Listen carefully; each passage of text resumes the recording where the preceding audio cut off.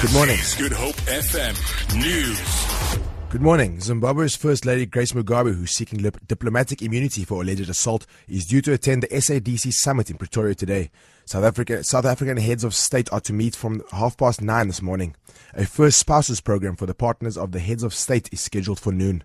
The wife of President Robert Mugabe is accused of attacking South African model Gabriella Engels with an extension cord in a Sandton hotel last weekend.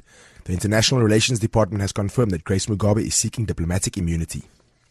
A suspect has been arrested by Kensington police with the assistance of members of the community after an Uber driver was robbed in Bridgetown. City of Cape Town Mayoral Committee member of Safety and Security JP Smith elaborates on the incident.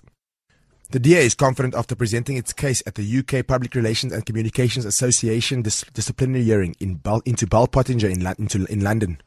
In July, the DA lodged a formal complaint with the PRC against Balpottinger on alleged that the PR firm had exploited racial tensions in South Africa to drive an economic and political agenda in favor of the Gupta family. The DA's Pumzile van Dam represented the party. Matt Cartmel is the Communications, Marketing and Events Director of PRCA. Spanish police say one key suspect in the attack in Barcelona remains on the run.